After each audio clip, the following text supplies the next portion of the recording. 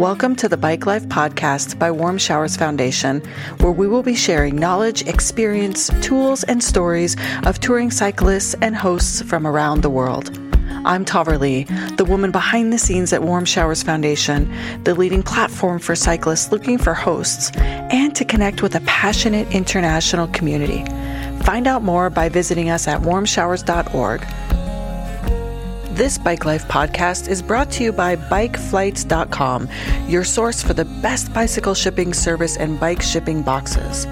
Whether you're shipping for a trip or after a sale, whatever your shipping needs, Bike Flights makes it easy. Take advantage of Bike Flights' convenient residential pickups and they'll come and get your shipment directly from your home or wherever you're staying. Visit BikeFlights.com/warm showers for more information. Now on to the show. If you've been thinking about planning a tour yet, but you haven't quite taken that final step, maybe you're seeking a little more knowledge or wondering if you have enough experience, well, I'm here to tell you that this show is going to be a great place for you to learn more. And although this show was originally published in 2020, it's really good. And I'm interviewing this amazing seasoned cyclist. His name is Bill, and he has logged more than 20,000 miles. He has tons of information for you and will help you make the decision and create the plans that you need to get out there and start touring.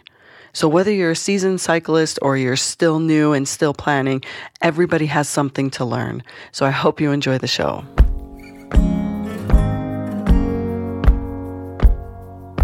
You're listening to Bike Life Podcast, and we have another amazing guest with us today who is a 66-year-old touring cyclist who has logged over 20,000 miles touring 20 states west of the Mississippi. And he also enjoys to host, and he is an avid tourist. And I am so excited that I have my co-host with me, Donna Price, the board of directors from Warm Showers, and we are here to welcome Bill Roy with us. Thanks for joining us, Bill. Thank you so much. Thank you for inviting me. So 20,000 miles is a lot. Yeah, that's just my recent mileage since I retired a few years back.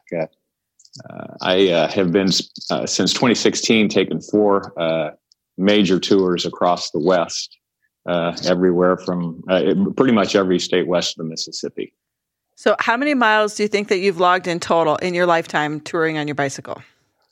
Well, touring, I can't tell you. I have been a person who's kept track of my mileage, and I've done over 1/3 miles. Wow. But touring, it's probably 40,000 miles because I toured a lot also as a student when I was younger in my 20s. Right. So you've done longer trips since you've been retired, but you have been touring since you were younger. Yes. I did a lot of young trips during the summers, an occasional summer. When I was an undergraduate student, a graduate student, and then also while I was still single. But then, of course, marriage and family intervened, and then I retired early. One of my aims of retiring early was to be able to bicycle tour again while I still had the physical wherewithal. And I started with shorter tours of about a week before the last 4 years doing a lot of touring throughout the West. And I'm trying to get those tours in right now because the physical demands of the West, as you are aware, the broad expanses, a lot of mountainous terrain, they're physically very challenging conditions. And I want to be sure to enjoy as much of that as I can while I'm still physically capable. Yeah. So tell us, what are some of the favorite trips that you've done, whether it was when you were younger or currently? What's been the most impactful for you? They're all wonderful. Never is there a bicycle tour where I'm disappointed, even if it's just a 36-hour overnight shaking the bugs out before I go on a major tour. The last few years, I've been throughout the Rockies, throughout the Cascades, throughout the Sierras, along the Pacific coast. And it's been a joy to be able to do that again in my later years and still be able to enjoy it. Of course, when I was young, I enjoy it a lot more now than I did when I was younger. Of course, when I was younger, the equipment wasn't nearly as good. I was dumb and probably didn't understand when to exercise better judgment. So really, it's been more fun now. One of my most enjoyable trips, of course, would be Europe when I was a younger person. I hope to get back to Europe someday, but touring in Europe is a lot easier than touring in the Western United States. So I figure that's something I can do when I get 70 or later. So when did you join Warm Showers? I joined Warm Showers a couple of years ago. When I tour, I'm a solo tourist, of course, self-supported.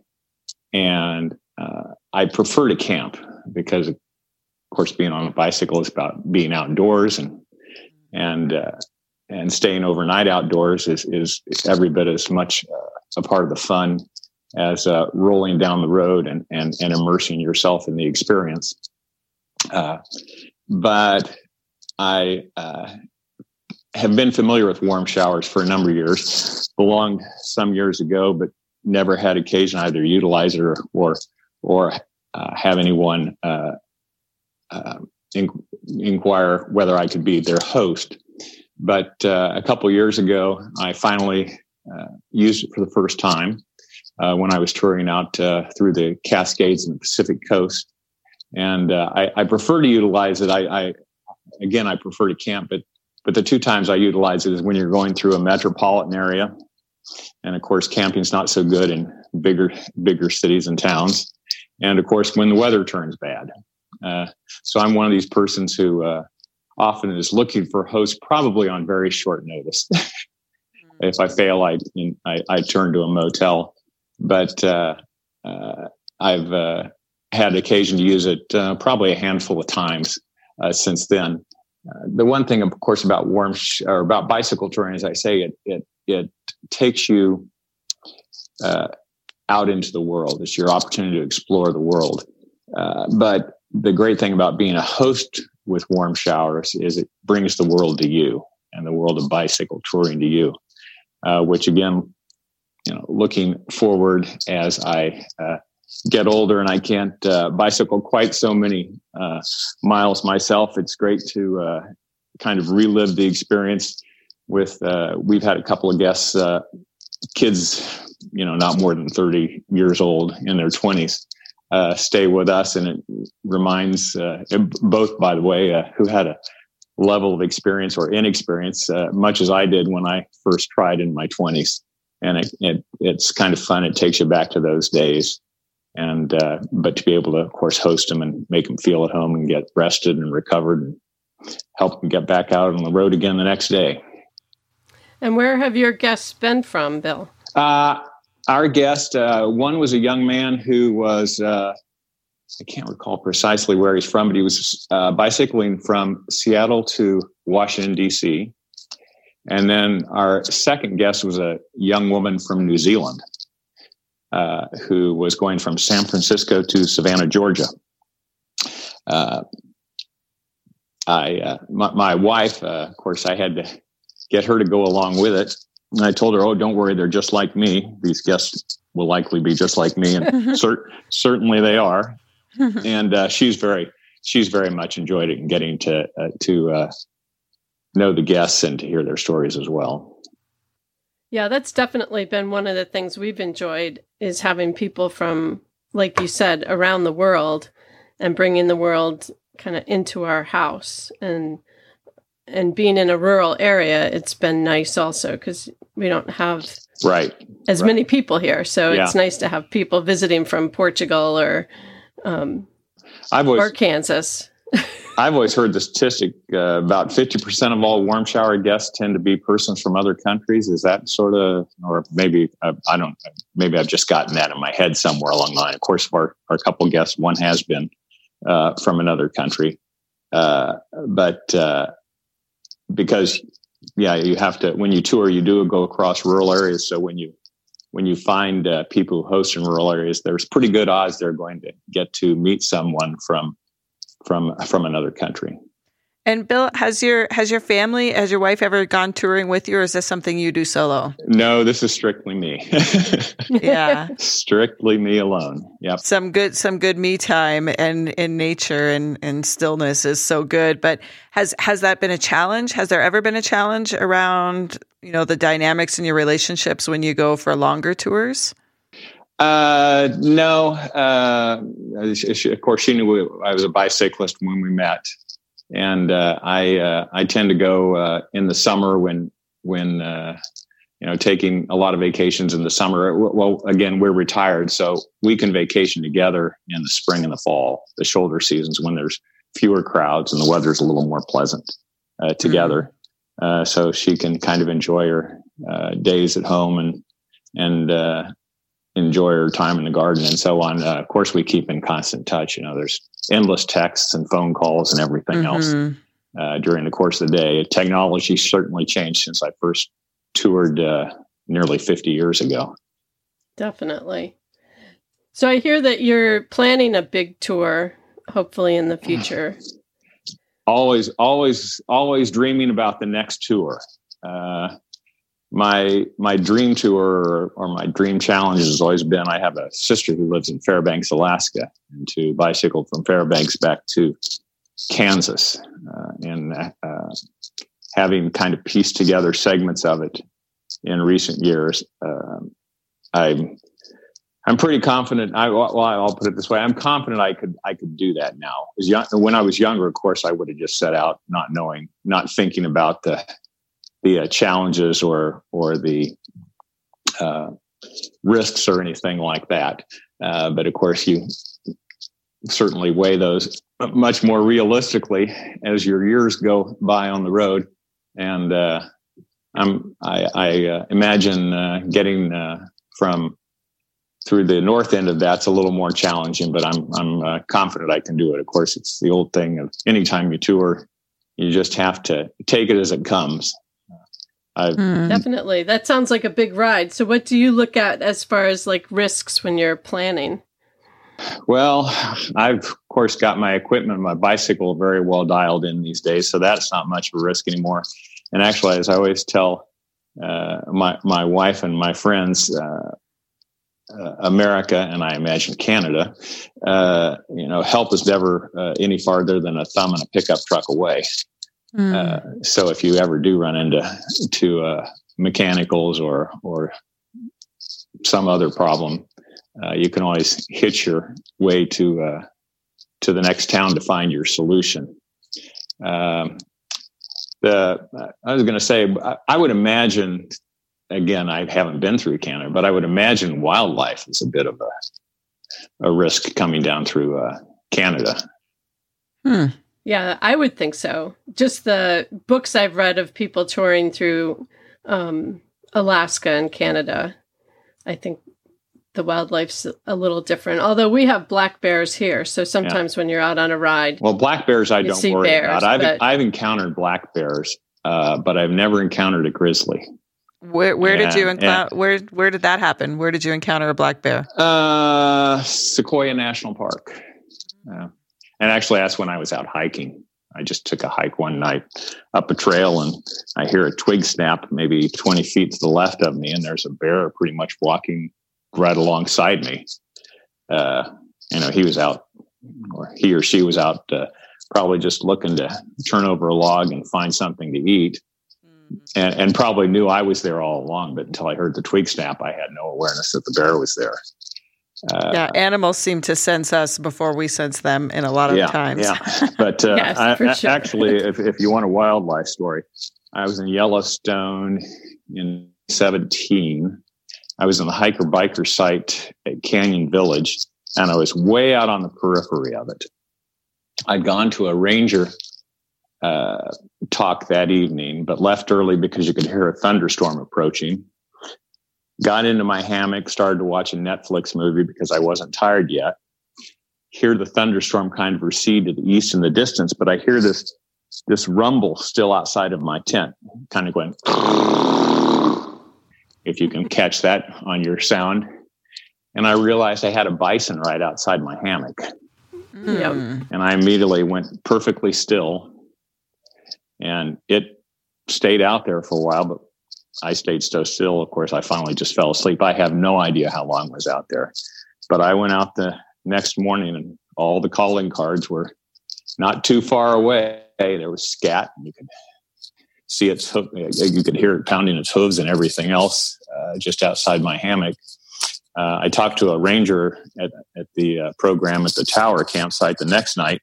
He was giving how to a talk on what to do if you encounter a grizzly, and I told him I'd had a closer encounter with a bison.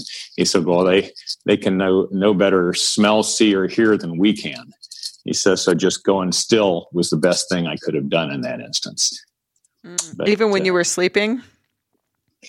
Pardon? Even when you were sleeping, there wasn't anything that you needed to do at the time? Well, you're not going to crawl out and see if it's out there. Right.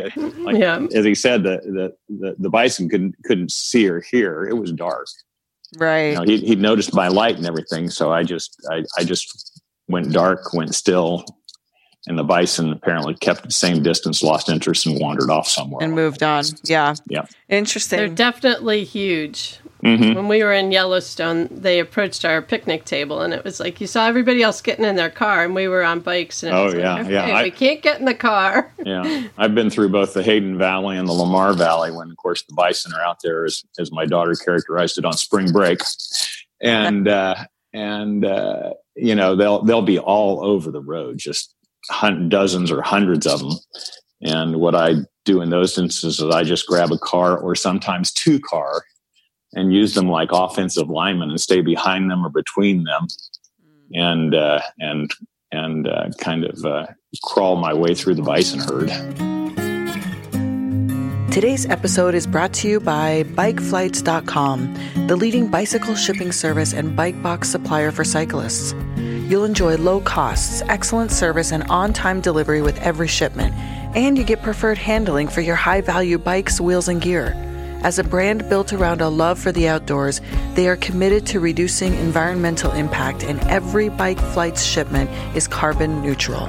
Join the nearly 1 million cyclists who have used Bike Flights to ship their bikes, wheels, and gear with confidence since 2009, and see how easy it is to book, manage, and track all of your shipments.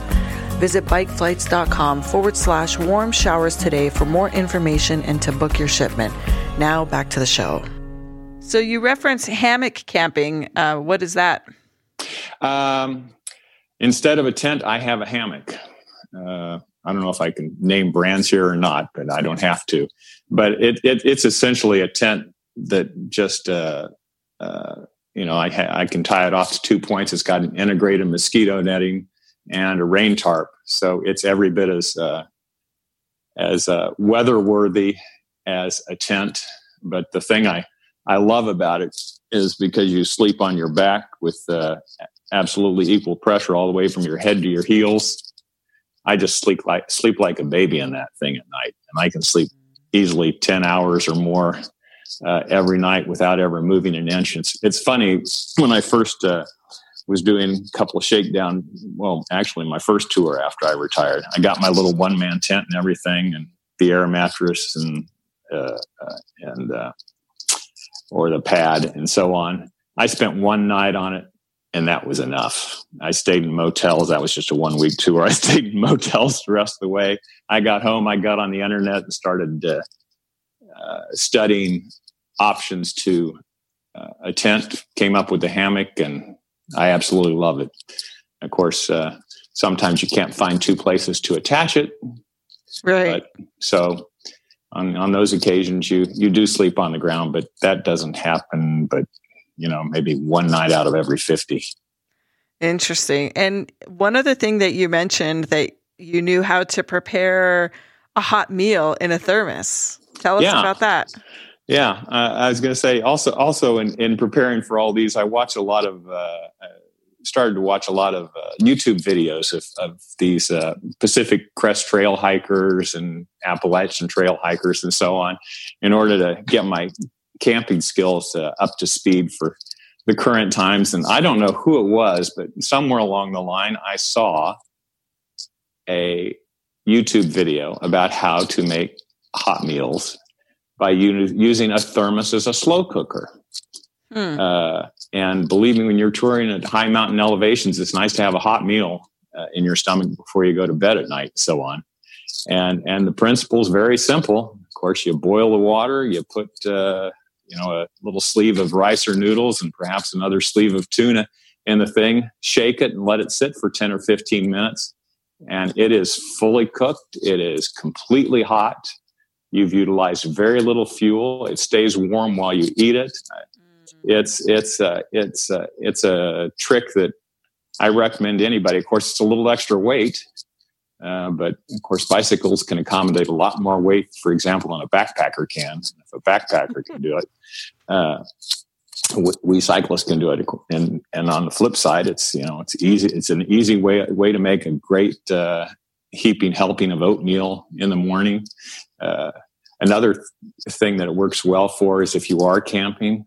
Say you're camping in the woods and not at a campground where, again, wildlife's a consideration, you can go ahead and fix it, eat it, and then you put the top back on it, of course, which covers up the odors of the meal itself, as well as you throw all of the trash from your preparation inside the thermos. In other words, all your odors are contained for the night, and you can toss them somewhere the next day when you get down the road.